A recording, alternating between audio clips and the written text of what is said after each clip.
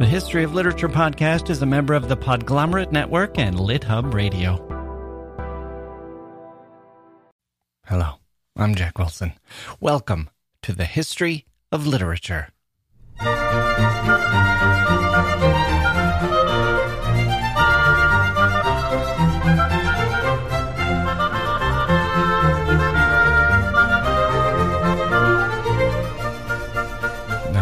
Okay, here we go, everyone. Welcome to the podcast. I am Jack Wilson, your host, Tommy Orange. We have a short story today, courtesy of the good folks at Storybound. A story for September. We've been doing one of these a month for the past couple of months, which helps me take a bit of a breather and recharge some batteries and read.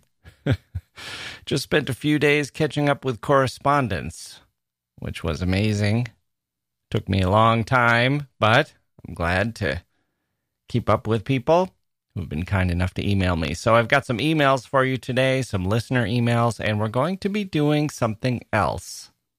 That's fun, I hope. We are going to explore the world of New York Review of Books personal ads. And then we'll have a radio drama or a story in the radio theater, I guess we should say, with Tommy Orange.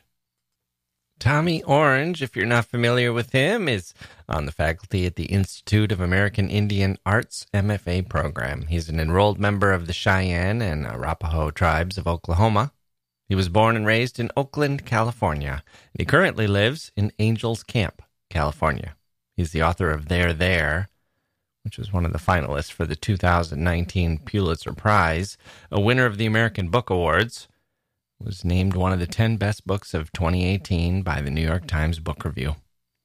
It also won the Center for Fiction's first novel prize and was named one of the best books of the year by a very long list of publications. We are glad to have his story here today, Copperopolis. It's hosted by Jude Brewer with sound design and music from Ryan Dan of Holland Patent Public Library. Comes courtesy of Storybound and the Podglomerate and LitHub Radio. But first, before we get there, let's hear from some listeners. First up is a message from Cecily. She writes, I am not given to weeping easily, but was moved to do so by the Brothers Karamazov podcast. The weaving of personal history, sad tenets of life, and literature, so finely done. Cecily. Thank you, Cecily. The Brothers Karamazov episode. We got so many messages about that. Maybe the most ever, probably. It touched a chord, for sure. There's so much pain out there. So many reasons for pain. But also, so much humanity. Thank you very much for the kind words. Next message is from Anne. Oh, excuse me. Hello? Who is it? Hello, this is Bartleby. The Scrivener. Yes, Bartleby. You might know me from the story by Herman Melville called... Yes? Bartleby. The Scrivener. I became famous for my catchphrase, I would prefer not to. So, when that irritating chatterbox Jack Wilson asked me to contribute to his podcast, I replied that I would prefer not to. Then he asked me not to make a small monthly contribution. Well, naturally, I preferred not to not do that. So I signed up.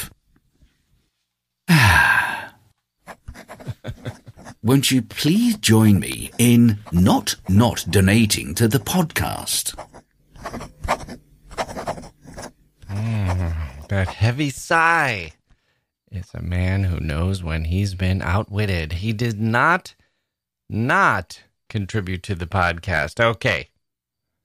There he is, Bartleby, the spiritual father of existentialism. Well, thank you for being here, Bartleby, and reminding us of how we tricked you. The narrator never thought to apply reverse psychology. Maybe that was beneath Mr. Melville. Maybe you took a devious scalawag or was irritating chatterbox like Jack Wilson to come up with it. And it worked. You heard it for yourself. So there's Bartleby helping us ask for support, and Anne will too. Let's hear her message. Jack, I just hit upon your podcast yesterday and absolutely loved it. It was the show about Samuel Pepys. I have read many passages from his diaries over the years, but some of your comments and insights made me laugh out loud. Signed up to be a patron already, as I know I will be back for more. Thank you, Anne. Wow. Someone who's read the Pepys diaries. Thank you, Anne, for your generous support and for the kind email. I'm glad you're enjoying the show. If you'd like to join Anne and sign up as a patron, you can go to patreon.com/literature and join all the patrons there.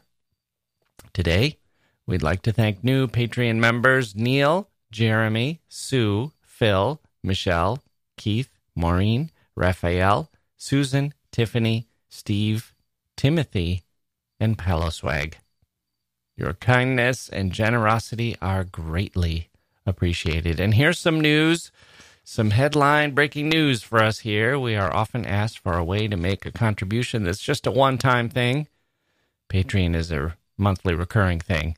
Well, we have a virtual coffee system set up in our shop at historyofliterature.com/shop. But this may be much easier. We have a new link as well if you use PayPal. It's a PayPal link, paypal.me/JackWilson. Jacke Wilson. We'll have the link in our show notes, or if you'd like to use a credit card, you can still go to the virtual coffee system at the store's shop. But if you have a PayPal account, I think it lets you pay in any currency. You can pay in your home currency if you'd like. And throw a few coins in our cup. $1 a show. I heard that once on another podcast. We're asking for $1 a show. Well, I'm asking for a cup of coffee a month or a beer, if that's your beverage of choice for literary conversation. Imagine the two of us sitting there, and you pick up the tab. A glass of wine. I'm not too fancy. Cheap wine's okay, but the podcast is free no matter what. We'll keep cranking them out, so don't worry if this is not a good time for you to toss $1 or $2 our way. Next email is from Phil. Dear Jack, I hope my emails are not bothersome.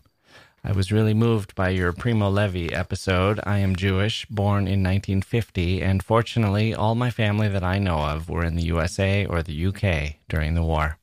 My family is from Belarus and Ukraine, so the ones I don't know about undoubtedly suffered greatly. I was raised on the knowledge of the Holocaust, however, so those themes strike me deeply. I've never read Levi. My only exposure was a movie based on one of his books over 20 years ago, starring John Turturro. I don't remember much about it, but I will read him soon, probably the periodic table. Holocaust memoirs are sometimes too painful to read. One of the most meaningful things about your podcast is the deep empathy in your voice. It comes across as very heartfelt, and it means a lot to me, especially in this episode. I was starting to tear up while listening. Not a bad thing. There is too much cruelty, and maybe even worse, indifference in the world. I had heard the episode you did right after the 2016 election, and looking at current events, the wisdom of your observations about your native Wisconsin, which apply to my area just outside of Reading, PA, was profound. As I watch what is happening right now, I wish the people could really listen to other people instead of themselves all the time. I have taken enough of your time. Thank you so much, Phil. Thank you, Phil. I was very moved by your email and by your kind words about the show. I am glad that my voice conveys empathy. I definitely feel it on my end. It's in my mind when I'm talking, so I'm glad that it comes through. I agree. We need more empathy. My goodness, you are so right about listening to other people. I am glad I had the chance to listen to you via this email. 2 more. We are building to a grand finale today, people. These emails, oh boy, wait till you hear the last one. Okay. Subject, this one's good too. Subject, a revelation and a thank you. Dear Jack, I can be curious. After listening to your thought-provoking podcast on Sol Bello, I searched for words on Google, and a strange theory emerged. In response to your doubts on the future of literature, here are my thoughts. As an avid piano player, I never before drew the parallels between music and language, but if you take a look at the evolution of music, it reached a classical complexity around 100 years ago, the age of dissonance in Stravinsky and the age of virtuosic complexity in Rachmaninoff. Then things blew up. The complexity was getting out of hand, and the social order wanted simplicity and popularity, so new sounds were created. Whole orchestras were slimmed down to smaller bands. But then it picked up again. With the advent of new sounds, i.e. the drum kit, technology has served as steroids for music creation, and now drum solos have been replaced by a flurry of rapid hi-hat loops, and will only get more complex again in the future. This, in my opinion, is happening to literature. Its complexity has blown up the bounds of language, and combined with increased social freedoms, we are at a phase of renaissance, where language is evolving exponentially. Just look at website addresses and modern song lyrics. Young, popular language has become very simple now, but I think, given time, it will build in its complexity and a brave new world of technology, and a new wave of literature will form, as distanced from our concepts of literature as modern literature is distanced from Victorian literature. All in all, as long as there are humans, there will be a need to communicate via language. As long as there is language, there will not only be a history of literature, but also a future of literature. Thank you very much for your podcast. It is the only one I have listened to all the way through, and as a 17-year-old prospective medical student in England, this podcast is the only thing tethering me to a world of art when the world of science constantly beckons. William. You could hear me laughing a little bit there. A 17-year-old. Can you believe how smart William is? Oh, wow. Wow. So many ideas there. Thank you, William.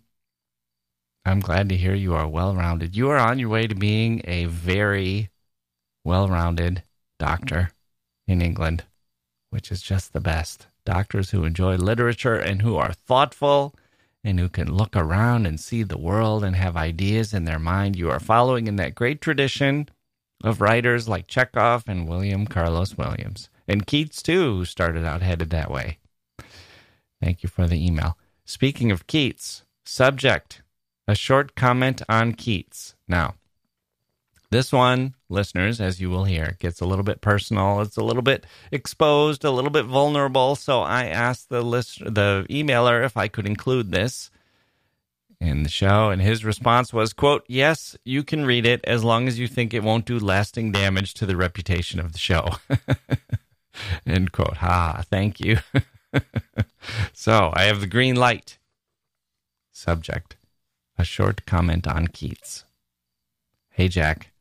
Brian with a yo again. I am sure you, and if you read this on the podcast, your listeners are tired of hearing from me, but I had to write after your excellent 2-part episodes on Keats, and then a subsequent episode on a literary battle between England and France. In fact, your excellent 2-parter on Keats inspired me to write a poem, which I have attached with this email. I wrote it in all seriousness, but if it deserves ridicule or an addendum to your bad poetry episode, I can take it.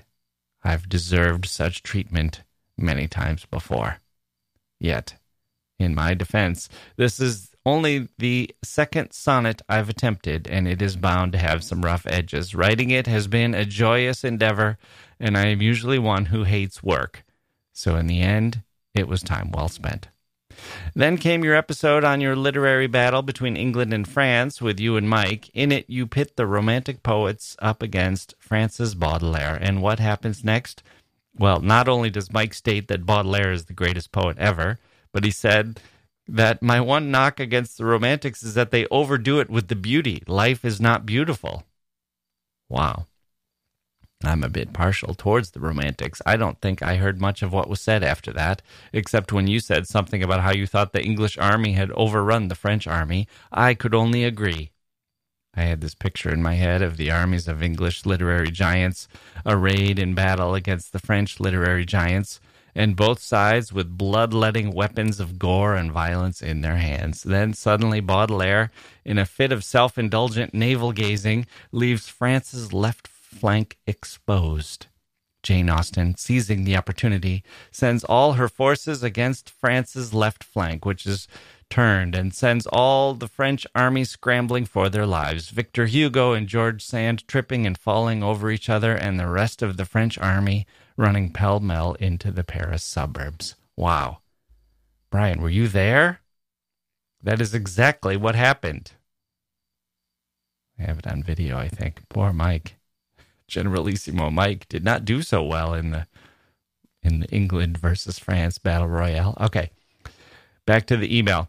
At this point, I was about to send you and your show the angriest of screeds for a vile sacrilege, yet the one thing, at least age has given me, is the knowledge that one needs to give pause to one's passions. Upon another listen, I did hear Mike say that Mont Blanc was one of the best poems, and he respected your army.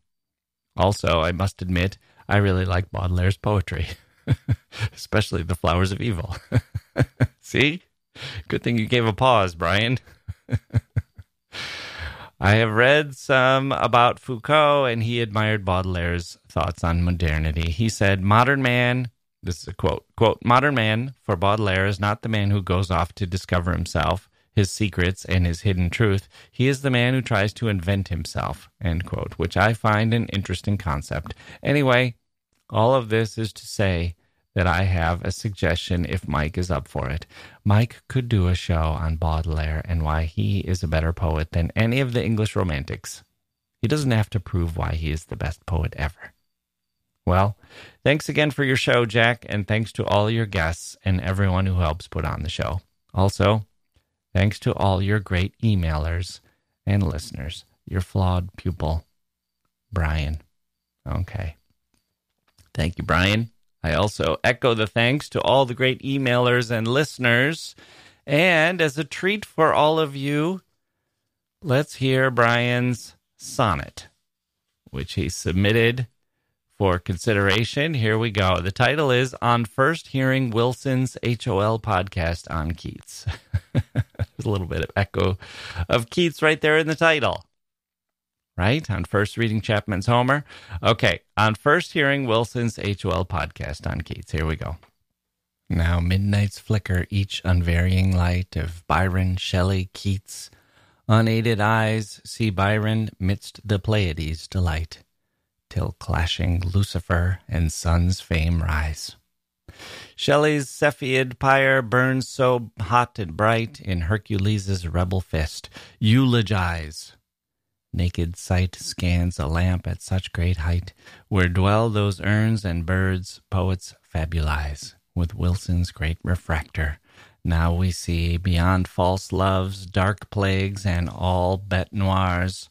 Raw Keats and all in Draco's maw, the key, like an athlete who knows life's reservoir of time, takes fleeting talents, virility, we seize today for tomorrow's memoir. Wow. I am speechless. Let's take a break and come back. Thank you, Brian. Let's take a break and come back with our look at some highly literary personal ads after this.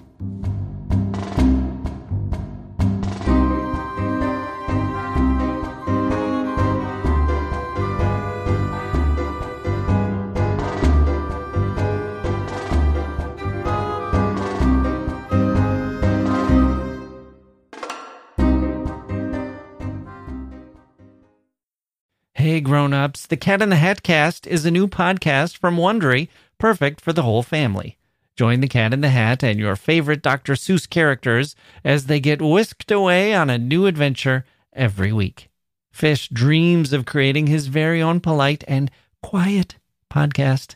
That is, until he gets a surprise visit to his Fishbowl podcast studio from the Cat in the Hat himself, and it becomes very clear that the cat has other plans for the podcast, and those plans are the opposite of quiet. The cat may be disruptive, but it turns out he's also a great help to get fish out of all kinds of predicaments. Bursting with music, silliness, and rhymes, the Cat in the Hat cast encourages us all to find fun that is funny in every episode. Sing along to new favorite songs, try your luck at Titanic tongue twisters, have some fun with wondrous wordplay, and most importantly, bring your family along for all of the adventures in the Cat in the Hat cast. Follow the Cat in the Hat cast on the Wondery app or wherever you get your podcasts. You can listen to the Cat in the Hat cast ad-free right now by joining Wondery Plus in the Wondery app or Wondery Kids Plus in Apple Podcasts.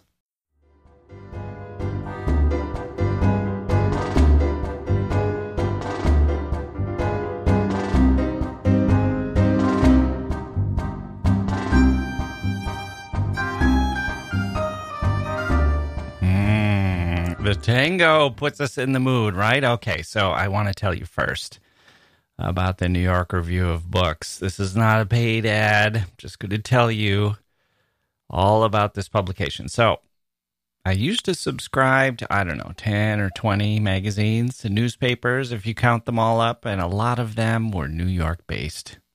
Maybe some of you remember these days when you get the New York Times, the New Yorker, the New York Observer.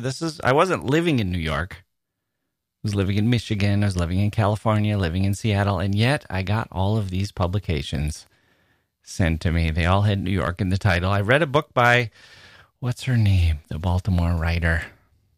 Ann Tyler, of course. And in the book, there was a husband who pointed to his wife. He pointed out the subscriptions, and he said, just what city are we living in anyway? Which made me smile. I felt seen by that comment, and now, these days, I've let most of the subscriptions lapse because I get the news online. I'm overwhelmed by news publications, except for the New York Review of Books, which is kind of pricey. But I get it every year for Christmas, or my wife does. It's from my parents. They asked one year if there were any subscriptions they could get us. You know that thing with adults, right? You're trying to figure out what gift to get one another. Can only give towels so many times. And so they asked, well, what about a subscription? They were happy to have a gift idea for something we wanted. We were already getting it, but they took over the subscription payments. And every year since then, every single year, my mom asks us if we want to keep getting the subscription. It's so funny. I could have told her 25 years ago, we'll tell you if we don't. But it wouldn't have mattered. She would have asked anyway, just to make sure, just to be safe. Do you still want the New York Review of Books? Yep. It's the one. I guess we still get Consumer Reports in the mail, and we get a bunch of magazines we didn't subscribe to and don't pay for, which is a little odd, but the New York Review of Books is the one I don't want to give up. The one paper magazine I read. It's still the one I look forward to and read and generally enjoy the most. And I started reading it when I was in college, when I was fascinated by the letters to the editor. I remember Tom Stoppard being engaged in some heated battles with his critics, and it all seemed so smart and witty and urbane. Good stuff. And I am also fascinated by the personal ads that run in the New York Review of Books. There are a handful of these. After you read about the Roman Empire and George Eliot and Arthur Conan Doyle and the future of space travel and whatever else people are writing books about these days, you can turn to the personal ads. I love reading the vacation rentals, thinking this is where smart people go. And the personal ads, this is how smart and bookish people date. There are only about 8 or 10 of these, but they are fascinating to me. One in particular caught my attention this week, and I thought, you know what? I should explore these on the show. So, for those of you who don't know, the New York Review of Books, which is not the New York Times Book Review, it's bigger and longer, and more like essays about books or other literary or cultural topics. The pieces are longer and smarter than most publications. They're more thoughtful. They're not as necessarily as timely. The writers get a little more time to breathe and a little more room to breathe, to expand. It doesn't have a wide circulation in the scheme of things, but it's a bit of a cultural signifier. Professors, professionals, a kind of upper crust, wealthy but artistic set of people. That's who I imagine reading it. People who keep things like the opera going. People with family money, maybe a few lawyers, maybe the odd businessman here and there. Businessman, business person. So if you are looking for a connection from that world, someone who is like that, well, this would be a good publication to run a classified ad in. Why not? If you read the New York Review of Books and you're looking for a date, looking to meet someone, why not try to find someone else who's reading it too? The filtering has already been cut, has already been done. I was going to say the cut has been made. You read the New York Review of Books, you made the first cut. That's a pretty big cut. You're weeding out a lot of people by putting an ad in the New York Review of Books. Okay, but these ads are fascinating. I'm fascinated by what people are looking for and how they present themselves in these narrow little ads. So let's take a look at the first one here. First one, charming lyricist.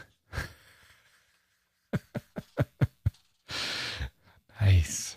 That's poetic, right? Charming lyricist. Not as pretentious as a poet. A lyricist. Maybe a musician or maybe just a writer. And a charming one. Not some snobbish lyricist. Not some angst-ridden lyricist. A charming lyricist. Here we go. Charming lyricist seeks ultimate romantic collaboration with a kind, eclectic man who loves to laugh. Ultimate romantic collaboration is being sought. What is that? We're still talking about lyrics? Like lyricists collaborate? That's kind of a nice little turn. We see this person has a way with words, as we might expect from a charming lyricist. Lyricists collaborate, but she's not looking for a professional collaboration, a musical collaboration. She's looking for the ultimate romantic collaboration in life, a partnership. Is that what we're talking about here? Ultimate romantic collaboration means as romantic as it gets. Or does that mean marriage? Would you say that's the ultimate romantic collaboration? Or does that one of those signals that the relationship will include sex? You can see where I go with these. I'm fascinated. These words are carefully chosen. You pay by the word, I think. You must, right? They're all, that's how classified ads work. Okay. An eclectic man is being sought. A kind, eclectic man. A kind man, I get that. Eclectic man, what does that mean? Does it mean I'm willing to deal with a few quirks? So bring on the quirks? Or does it mean I was so bored by the last guy, I hope you have a few surprises for me? Maybe a hobby or two? Or maybe it's recognizing that people feel eclectic. Does anyone think that? Does anyone think, oh, I'm not going to respond to the charming lyricist because I'm too eclectic. Nobody will love me. And this is saying, I'm here for you, strange person, eclectic person, person with many different interests.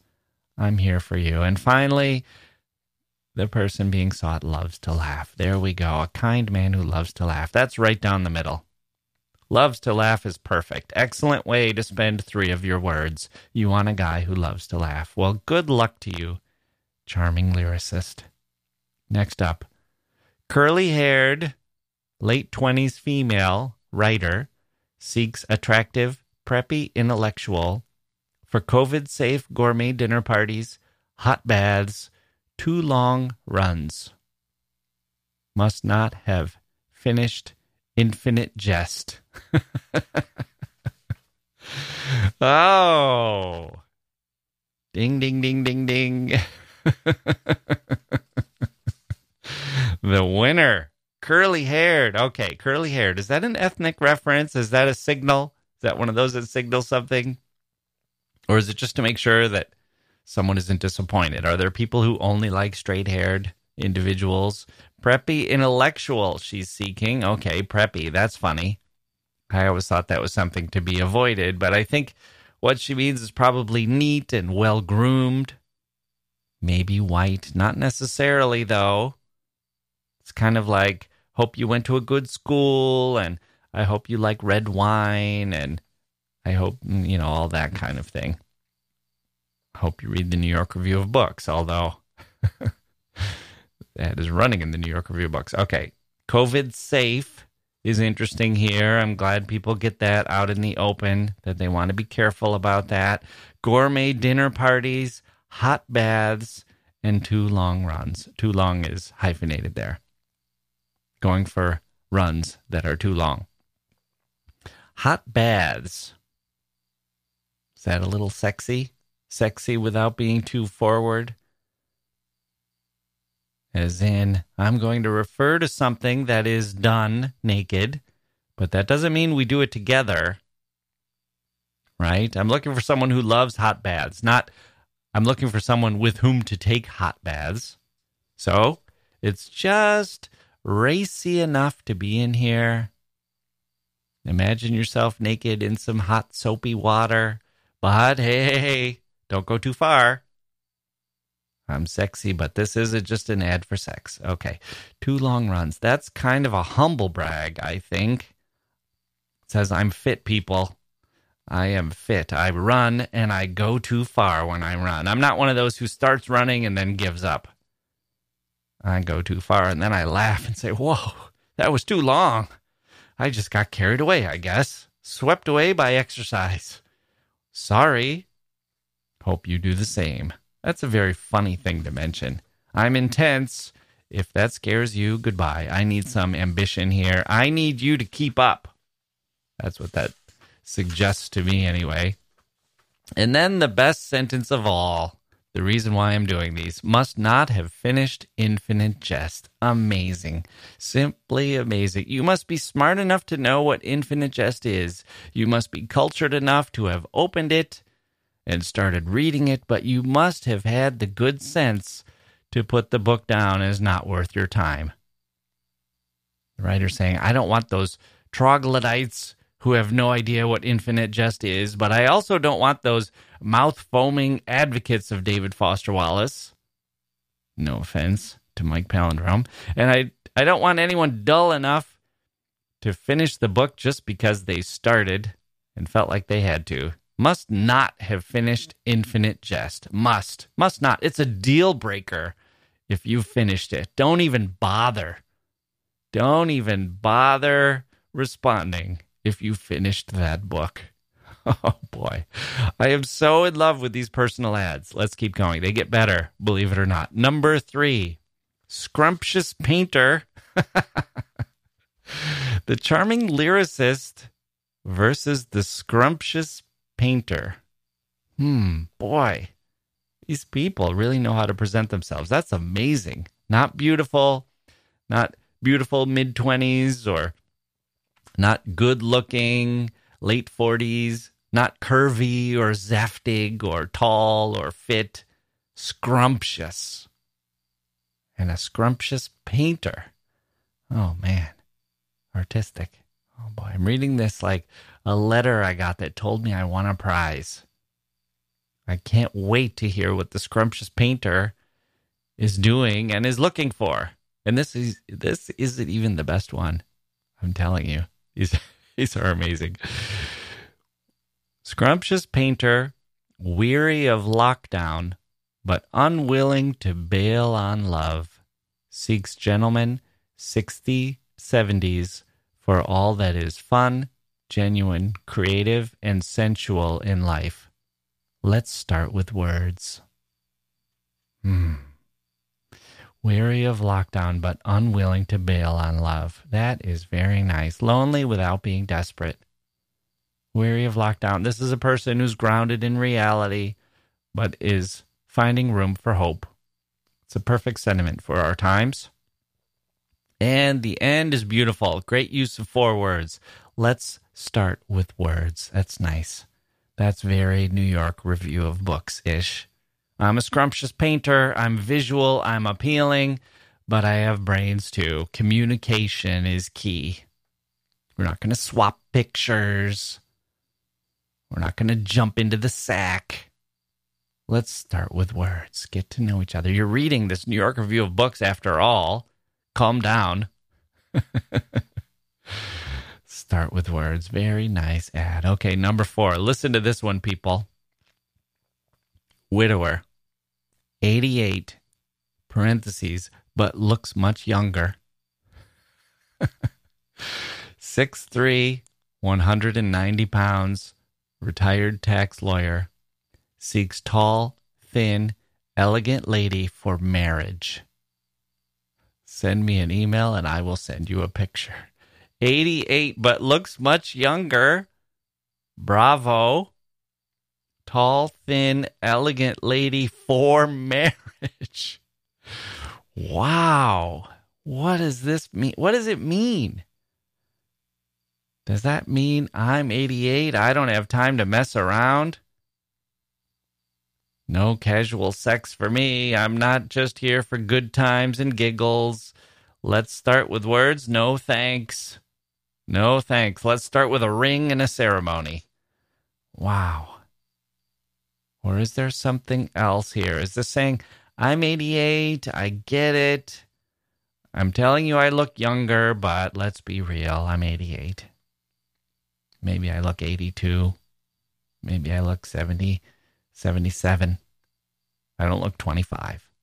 I might not appeal to a tall, thin, elegant lady.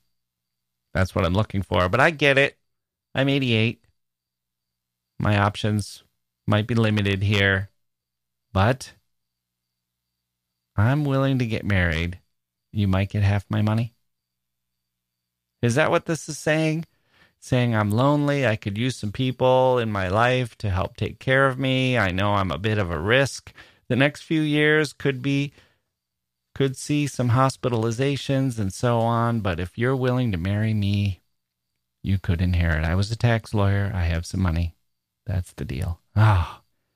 Such an interesting personal ad. Someone writing a novel about these? I hope this person finds what he's looking for. It's a widower who's 88, but looks much younger. Seeking a tall, thin, elegant lady for marriage. If you are a tall, thin, elegant lady who would like to get married and likes the idea of meeting an 88-year-old widower, reach out. I'll come back to number 5. I'm going to skip over that one. Number 6 is right down the middle. Petite, attractive, educated older woman. Loves opera, competitive bridge, exercise. Love to meet smart, warm, sometime companion who's still curious. NY area. That is, petite is a signifier, so is exercise. The other things are right down the middle. Competitive bridge, opera. I'm smart. I've got some hobbies. I've got some things going on. I'd like to meet someone smart and warm who's still curious. NY area. Practical. Pragmatic. Good luck. Number 7. Also right down the middle. SWM, mid-80s. Multilingual. Practicing trial lawyer. Seeks Ann Arbor/Detroit. Remote companion to talk books, movies, music, and politics. Another one. Remote companion. Not sure what that means. Maybe it means I'm in Ann Arbor/Detroit, but I'm willing to strike up a friendship or start a relationship with people remotely in the New York area. I'm not sure exactly what that means. New Yorkers are okay with me, but I like this one too. Good luck. SWM, single white male, mid-80s, multilingual, like some good things, books, movies, music, and politics. Number 8. Wow. This one takes a turn. A little different from the others. Pansexual, anarchist, Asian femme, seeks partner in crime during biocrisis. Me, 27 years old. That's 27YO. Suffering from quarantine malaise, barely poeting, but still facetious. Interested applicants should be a wry and intersectionalist bad MFer. This one jumps off the page, doesn't it? Barely poeting, but still facetious. Seeking a wry and intersectionalist bad MFer. If you're all these things and you read the New York Review of Books, you email wolfish@gmail.com. Good luck, Wolfish. Okay. 2 more.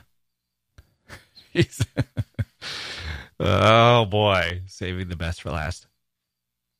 Well, I don't know. I don't know if these are the best, but they're good. Widowed Margravine seeks... Widowed Margravine. I looked that up. Definition, wife of a Margrave. So I had to look that up. It's a member of the German nobility. It's like a marquis. It's below a prince, above a count. Definitely above a baron or a knight or the lord of the manor. Oh, my God. It's way above that. Margravine. Imagine. Widowed Margravine seeks respite from coterie of sycophants.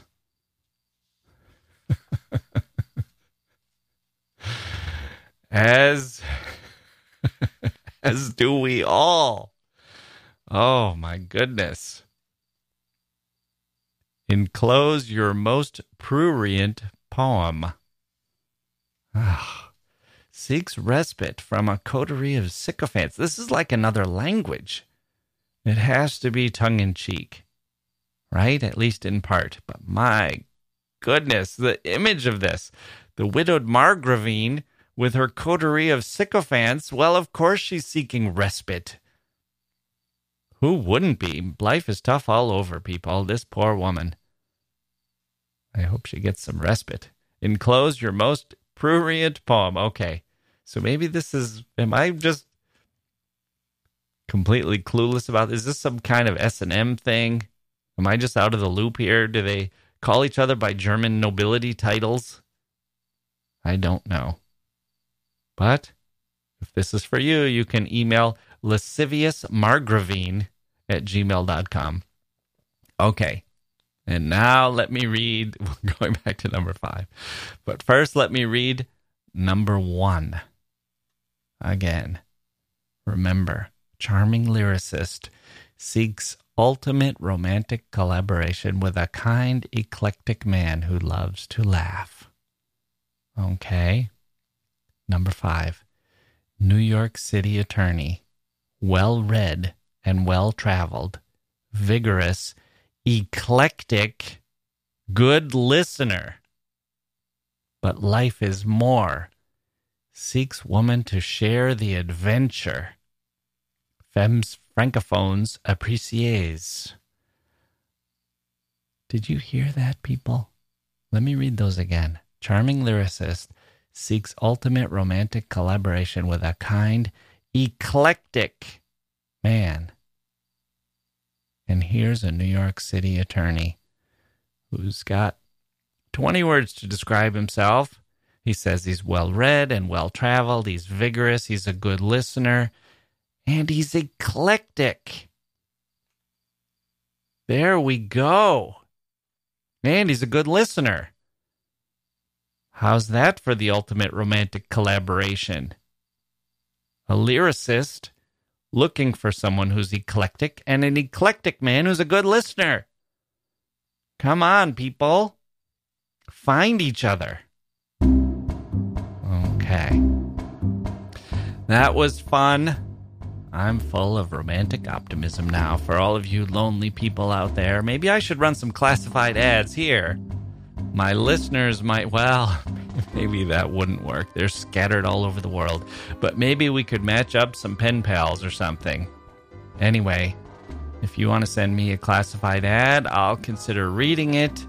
If we get a few, maybe we can see how that goes. But that will be for another day. Today we're going to take our last break and then come back with Storybound. Jude Brewer is the host, and the story is written and read by Tommy Orange. I'm Jack Wilson. Enjoy the story, and we'll see you next time.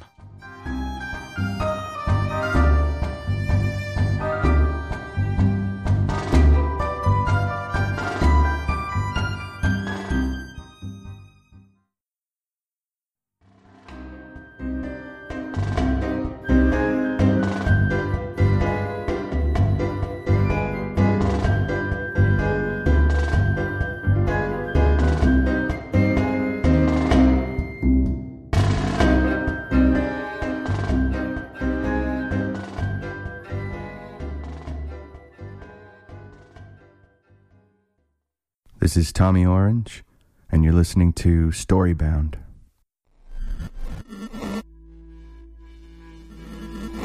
Welcome to Storybound, presented by LitHub Radio and the Podglomerate.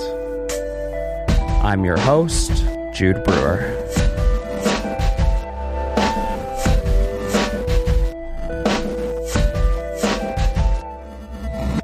Coming up in 1 minute, you'll get to hear Tommy Orange read his story, Copperopolis, with an original score by Ryan Dan of HoL Patent Library. And if you stick around until after the credits, you'll get to hear something special. So let's settle in for the show.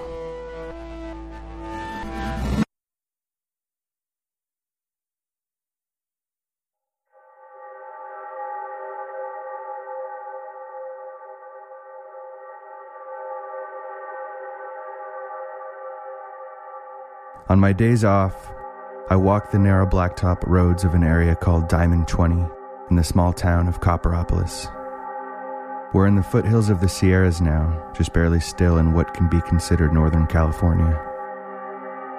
The sun's right above me, pressing on the back of my neck.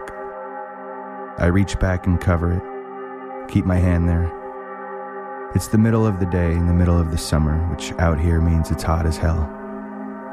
I'm just coming back from one, a hell. Or I'm still in one and I've gotten so used to it I started calling it something else. No, this isn't hell. It's just fucking hot. The heat here is dry and mean and everywhere. It crushes, seeps, floats up in waves like smoke from the pavement. Gets into the brain. Slows thinking. I pass under the shade of an oak and look down at my shadow, which is joined by the shadow of a tree. So mangled by or mingled with branch shadows, it becomes a new thing. The shadowed object, like and not like me or the tree. The blending of images only possible where light can't be. The shine of gold in the tall dead grass makes me think of the people who came to these hills for gold. The rush to get to it. And then thinking of that time, thinking of those miners, makes me think of Indians who would have been here and been seen as in the way. I'm thinking of native people here because I am one. Not full blood, but enough. We natives are always looking for our presence in the absences. I look up on my phone whether there were ever Native Americans in Copperopolis. There's a small entry on an abandoned website about signs of human settlement dating 10,000 years back. Human remnants, it says. This makes me think of remains and how we use that word to describe people who haven't remained at all, but left what time didn't get at all the way. I look up as if to get out of the gloom of that thought and see turkey vultures circling what must be something dead or dying nearby. I think about how things must stink worse in the heat. There's a big field of tall dead grass the vultures are circling above. The stalks of yellow move a little from a hot wind that instead of cooling me, just reminds me of how hot the heat is. I find that I'm swaying a little like the grass. I look down and watch my mangled shadow sway.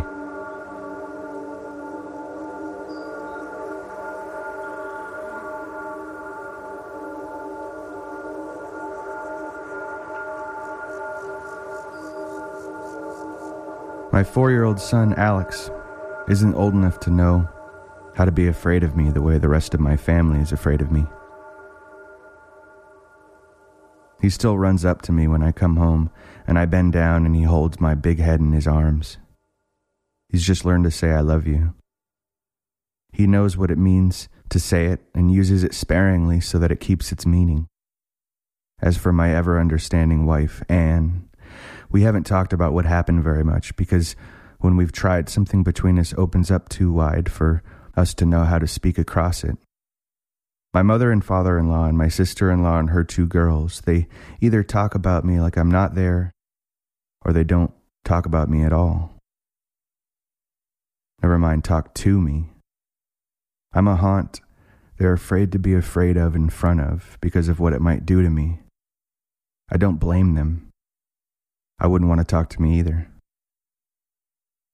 I'd tried for a voluntary exit before my time had come with a razor. Voluntary exit is too clinical or noble sounding, a euphemism here, of course. Before my time had come isn't right either. Time and its length, the one we're given, is an elusive thing. There are exits everywhere for those of us who, actively or not, look for them.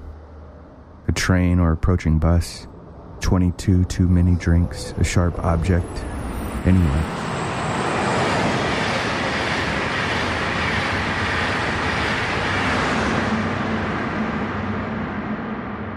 Much less common are entrances, ways in. Like the day we had our son. There in the hospital on my knees holding the bed rail and listening to the machines and my wife's breathing. There was paper constantly being printed out that showed the contractions, their size and length, like we were measuring earthquakes. There was something that made sense to me about how cute the pain seemed to be for my wife. Why that was part of birth, like a blow to the body from within. A magical wound from which a human boy came out.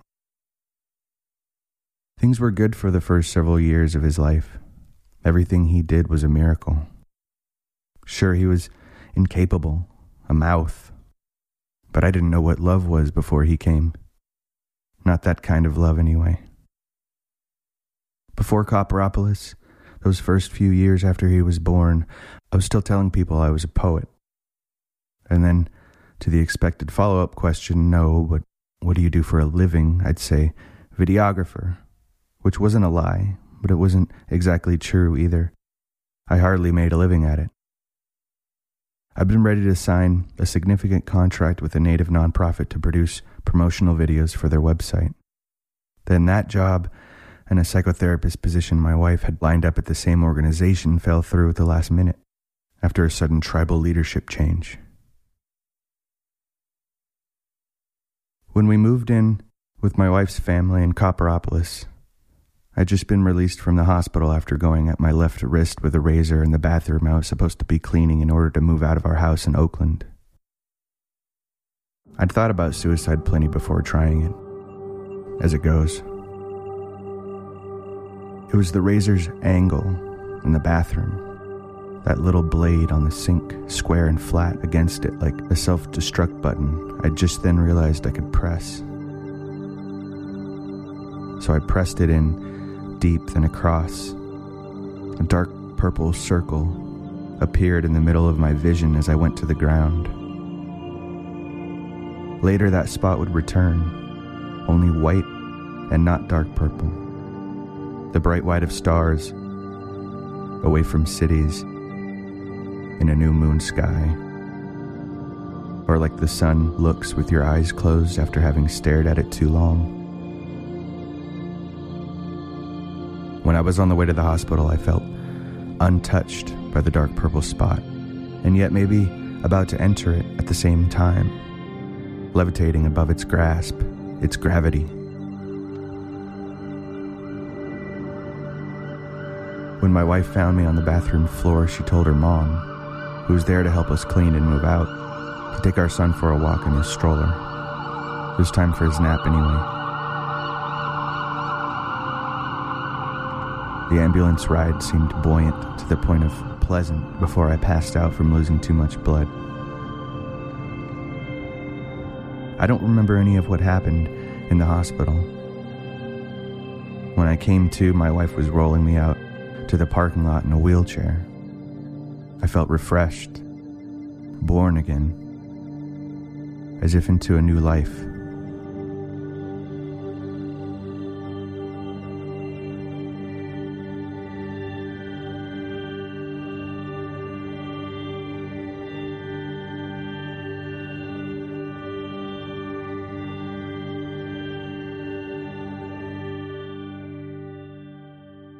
I got a job as a sandwich artist at the local Subway. It's the first time I'm being paid and acknowledged as an artist. The Subway is in a sort of shopping complex designed to look like an old-fashioned town, like maybe from the 50s. Except everything looks brand new. There's a giant clock tower in the center of the town square everyone calls New Old Town. I've recently taken to sucking on pennies and contemplating bank robbery.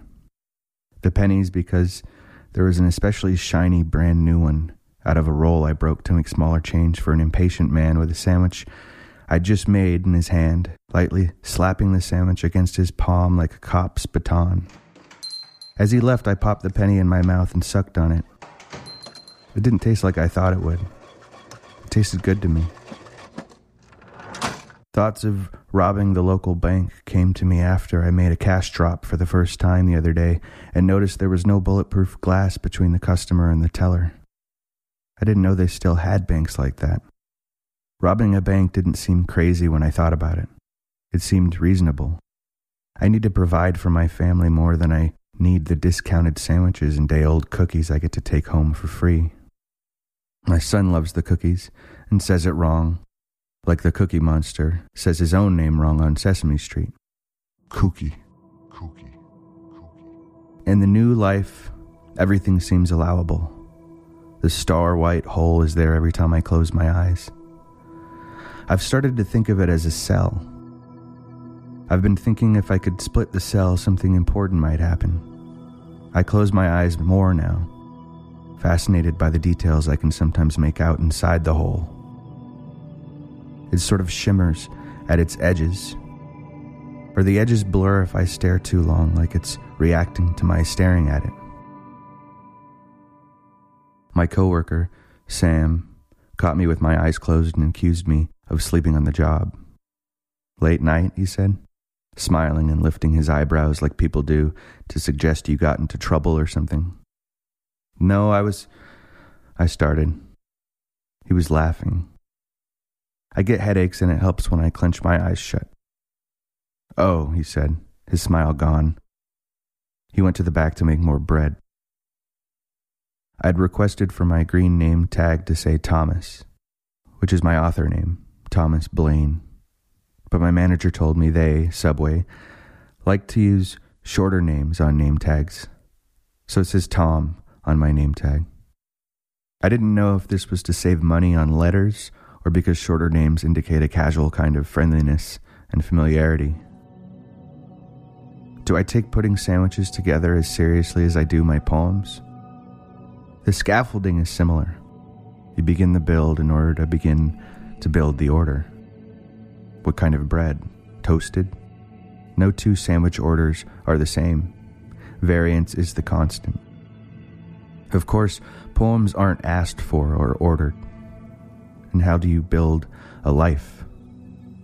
My life had felt like it was building to something that came apart, which I'm now attempting to rebuild behind sneeze-guard glass.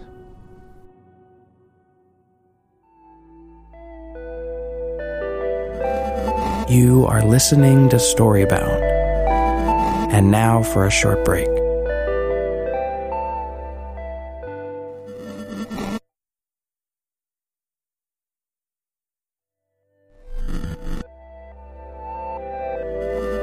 And now we return from our break.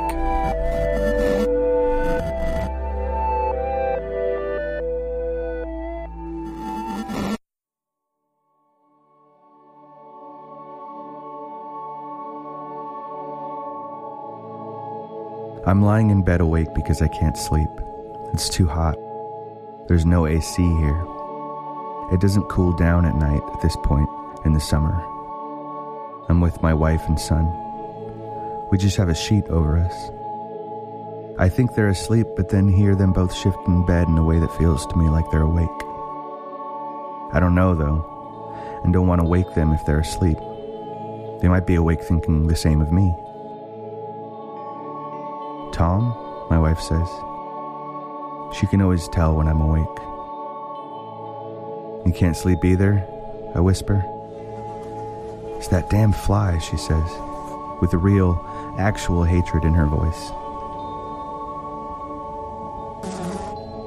I haven't noticed the fly. Me too, Mama, our son says. So he's been awake too. All of us lying there, in silence. Something about it is so sweet and sad at the same time. I start crying without meaning to. What happened to Dada? Our son asks his mom. I don't know. Maybe he really loves flies, Anne jokes. And this makes the boy laugh harder than I'd have expected. We all laugh, and Anne gets up and turns on the light, carefully stepping around the room, listening and looking for where the fly might land. I wipe my tears and sit up, looking for the fly too. There, the boy shouts, and points to the mirror, where half a dozen flies are squashed from earlier in the day. My wife is an excellent fly hunter. You have to be still, then swift, without hesitation. She gets the thing, and it doesn't squish, but gets knocked against the glass, then falls to the ground. She steps on it, and I see the boy in my periphery look at me for a reaction to the death of the fly. It's okay, Dada, he says. Flies don't live long anyway. I smile at him in a way that tells him I'm not sad about the fly. It goes silent after that. Something about not living long anyway. Something about it being okay to die because of a shorter life makes me and his mom remember.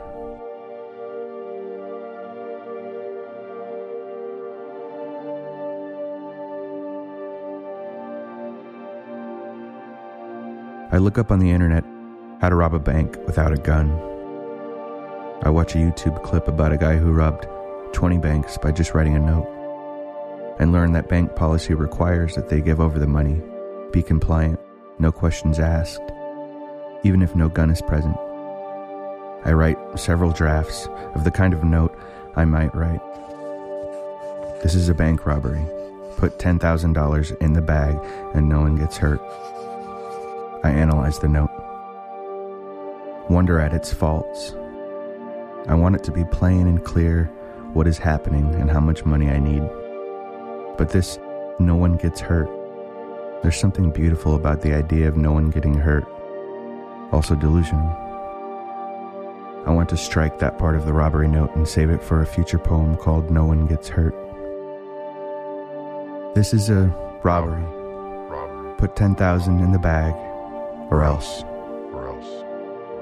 I can't help but question this or else. The threat is vague as it is trite. And this else isn't specific enough. Else can be so much else. Do I need to declare this a robbery? I research more about bank policies and gunless robberies. There's a strict adherence to nonviolence being the most important possible outcome, even if no gun is present. Sometimes customers don't even know what is happening while a robbery is happening. Bank policy and training ensures there is no scene or risk-taking. I need brevity and clarity. I'll shoot if you don't give me 10,000. I read the finalized note out loud. I'll shoot if you don't give me 10,000. It's terrible. It's the night before I'm going to attempt the robbery. We're all eating dinner together. Someone's put on old-sounding country or bluegrass. The way everyone is smiling at first makes me suspicious, like they're trying to make me feel better. We're having homemade Chinese food. Anne's dad is Chinese, grew up in Hong Kong. The kids are all laughing at something on YouTube. Anne's parents are in the kitchen. She catches my eye and smiles at me in a way that we sometimes smile at each other to say I love you without having to say it. We clink our glasses of rosé. When she gets up to go help in the kitchen, I wonder about whether maybe I was making it up all along that they didn't want to talk to me, or that they think I'm too fragile. Maybe it's just that we're new to living together in the same space. They've let us stay here in their home. They cook and clean for us. The feeling doesn't last. Clarity never does. I go back to thinking about the money, what it could mean. I never considered jail time or getting caught. My plan is to say it was for a book of poems I'm working on. I'll tell them I was researching. I've even written some poems to show as proof alongside my notes for the robbery. The book will be about stealing and greed and hunger for gold, about how this whole country is based on theft of land and how much that all has to do with this region, this gold country.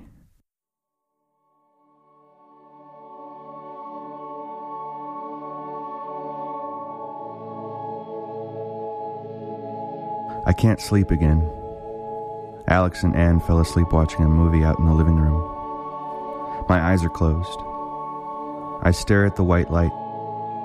Figures and shapes start to appear inside it, and I wonder if this is me falling asleep or getting a deeper understanding of the hole's insides. Had I torn something open in me? Stared at a strange star too long? While I was wherever you go that memory can't come back from? In the hospital? After losing all that blood? I clench my eyes tighter, and what's inside the hole is the hospital room. It's Alex and Anne playing in the chair next to my hospital bed. They're playing a game where he hides something and she pretends not to know where it could possibly be. It's the game where he tells her it's magic, with a mischievous smile like we both know it's not, but let's pretend you don't know. The rest of the family comes into the room. Everyone we're living with now, everyone I thought forgot about me. I feel stupid and selfish. I try to focus harder on the whole, see the scene, but just as I do, it all goes away and the whole is just white again. My wife comes in carrying our son. He's asleep. She lays him down between us. I was going to do something really stupid, I say, and there's a pause. She's wondering if I mean something else. Do something really stupid again. She's wondering if she even wants to have this conversation. What am I asking her to carry? It's not that, I say. What then? It's nothing. What? I'm not going, I say. You're not going to what? I said I'm not going, I say, to do something stupid. I mean, I'm sure I will, but not that again. No. Good, she says. We need you here. What are we going to do, I say. Things will change. They always do, she says. Not all change is good. Well, when it seems it can't get worse, the odds are better. True. Let's get some sleep. Do you ever see the image of the sun when you close your eyes, even if you didn't look at the sun? What are you talking about? You mean like the floaty things you see when you close your eyes too tight or jam your fists into your eyes? No, this doesn't float. This stays right in the middle. In the middle. Yes. Okay, well, you can go up to the Indian clinic if you're worried about it. I'm not worried. Well, maybe you should be. Thanks. I'm kidding. I was gonna rob the bank. What? With a note. You're tired, Anne says. I couldn't get it right. Everything I wrote down was awful, I say. You've been writing again? I guess I have.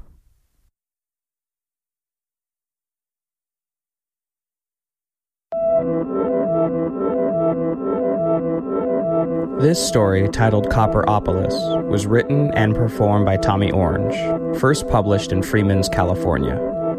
The musical score for this episode was composed by Ryan Dan of HoL Patent Library.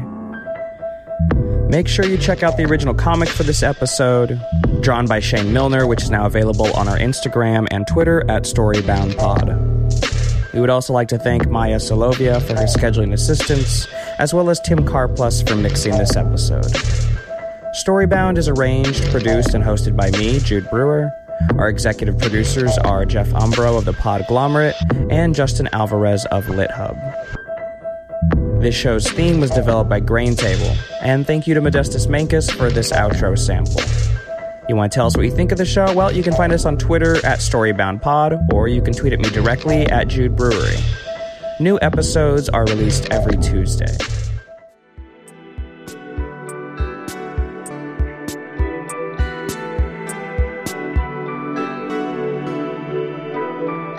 The Podglomerate, a sonic universe.